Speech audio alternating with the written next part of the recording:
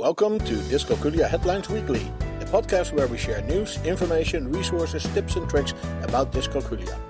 You can subscribe to this podcast via iTunes and then search for Dyscalculia Headlines. You can also find us on the web at dyscalculiaheadlines.com and then click on the podcast page. More research in what causes math anxiety. How do you pronounce that word? Check the math growth mindset. My disability is invisible. Teach math visual. This is our podcast for week 8 in 2022, and we welcome Dr. Schroeder, the founder of Dyscalculia Services, to help us review the links of this week. Welcome, Dr. Schroeder. I'm happy that you decided to come back in because we have some very nice links, and we need to check that always with you. Now, the first one is, and I think that's the deal that we ended up last week. And this one is also about some more research into what exactly causes that math anxiety that is so cumbersome. What can we learn here? Yes, absolutely. Math anxiety is a real problem. Many children have math anxiety and it totally blocks their ability to do anything math related. Once they can get helped over it, they will do fine and can understand the math lessons. But math anxiety takes the blood flow away from the calculation centers to the fight or flight centers. And if that happens, you have lost their attention for a minimum of 5 to 10 minutes, usually 20, and sometimes actually for up to 50 minutes, which is the whole hour of your math. lessons. Yeah. So prevention is key Definitely. here. Now, this is new research from Belgium and the UK, and they found that working memory, which, like I said, is key in math anxiety and in math functioning, is helped when people can spatially code their sequences from left to right. So they say that people who are good at spatial coding, spatial coders, they call them actually, have also better verbal working memory and better numerical order judgment and higher math scores. Basically, it is a very good finding that opens the way to explore to see if we can train that math anxiety away by spatially coding, making the things from one step to the other, from left to right. I think that's a very good attempt, and if that helps, that would be great. So I think they probably need some more research into it, so that they can find good methods to train that. Absolutely. Now the next link is trying to teach us to pronounce that horrible word that everybody has difficulty with. Did we get it right?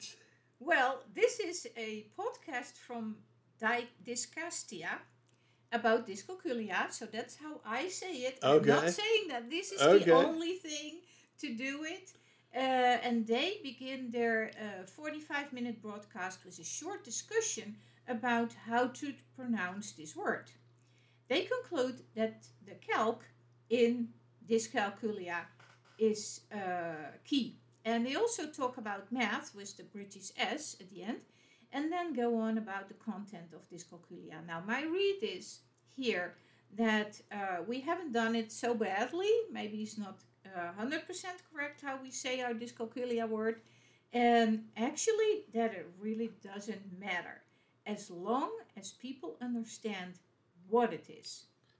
Right, and I think that's the deal. As long as dyscalculia gets some awareness, we don't really care about the pronunciation, do we? No, exactly. And I said that this was a 45-minute broadcast. It's definitely worth your time. They, amongst other things, underline the importance of number lines, place value, the visual spatial sketchpad, and physical representations, because pictures only usually do not work. And if that is so, please go back to hands-on material. So I totally agree with their approach. I think it's very worth your time to spend 45 minutes on the Dyscastia podcast. Okay. Now, our next link encourages us to check the growth mindset. But how do we do that? Well, this is another fantastic link. It's created by Jo Boaler in Stanford, and she has created a rubric to help students take stock of their math mindset. It was like a self-audit. It's like she helps the students to think about like a metacognition, how they see their own functioning in math, and are they part of the fixed mindset crowd, or did they move on to the growth mindset? Okay. So that is obviously an important question. Now, it's a wonderful tool, just a few things to fill out to make your students aware of what growth mindset is. And filling out this rubric is not only a tool to check the mindset, but also an educational tool to make students aware of what is actually important. And it's simple to use, it's one page, it's very insightful, and I really feel that's a great tool that I'm sure I will also start using with some of my students. Okay, well that's good. And so you printed it off, and you're gonna now talk through it with all your students. Absolutely. Okay, sounds like a deal. Now the next link says, "My disability is invisible. What can we learn here?" Yeah, this is a very good observation. It's from Frontiers for Young Minds, a journal for psychological information. We have cited that more often. It would be so great if people with learning disabilities would have some visible signs of it. So teachers and parents would have an easier time to notice it. And you can dream about, for maybe example, larger ears or different hair.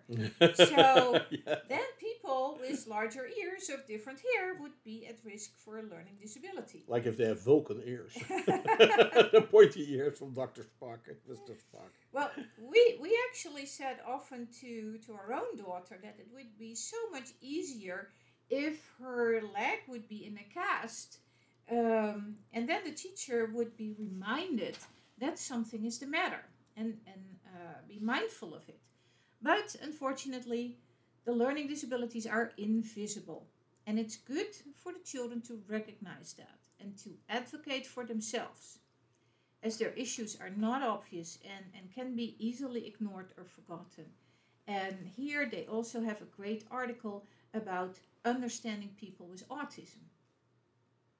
Okay. Well, that brings us to the last link for this week. And it says that math is visual. How's that? Yes, absolutely. This is math is a visibly connected subject, and it should be presented in a visible way. And this is from mathisvisual.com. Well, that's a very good name for it. If we cannot show children what math looks like in real life, then you start wondering, why are we teaching it? I can show them the advantages of knowing the Pythagorean theorem.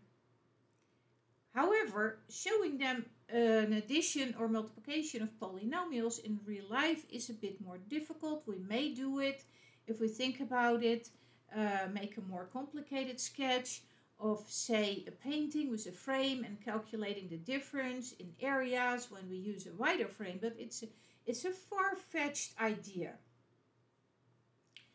So here they show in a video an equivalent fractions made very visible using a double bar model or a double number line model, comparing ratios between water and sugar. A great reminder for all of us to continuously try to find real life examples to relate textbook math problems. So certainly children with dyscalculia need that kind of explanation, and preferably go on to do authentic problems that they can solve together. Right, absolutely. And I think that's also the basis of the adult course that you're making, the video series Math in Real Life for adultdyscalculia.org. That, my dear listeners, is a project that Dr. Schroeder is working on, and that will be coming out in the next few months. We don't dare to name a deadline because we're always busy. But that also will feature math, but then applied in real life, so that first you see what you're going to use it for, and then we'll explain you what to do with it and how you can make your life easier with math. Well, having said that, thank you, Dr. Schroeder, for stepping in today. Hope to see you back next week. Dr. Schroeder is the founder of dyscalculiaservices.com, and she is on a quest to work on the awareness and the remediation of dyscalculia. And she needs help, and that help you can give if you visit her website, dyscalculiatutortraining.org. Dyscalculia Headlines Weekly is a production from dyscalculiaheadlines.com. You can find us on the web at dyscalculiaheadlines.com, and we are on Twitter at dyscalculiahead. You can also find us on Facebook. We have a board on Pinterest and on Flipboard. Search for Dyscalculia Headlines or follow the links on our webpage. You can send your questions, comments, and contributions to communications@dyscalculiaheadlines.com, and we may even discuss it in one of our upcoming podcasts. We hope this was useful for you, and until next week, you can count on us.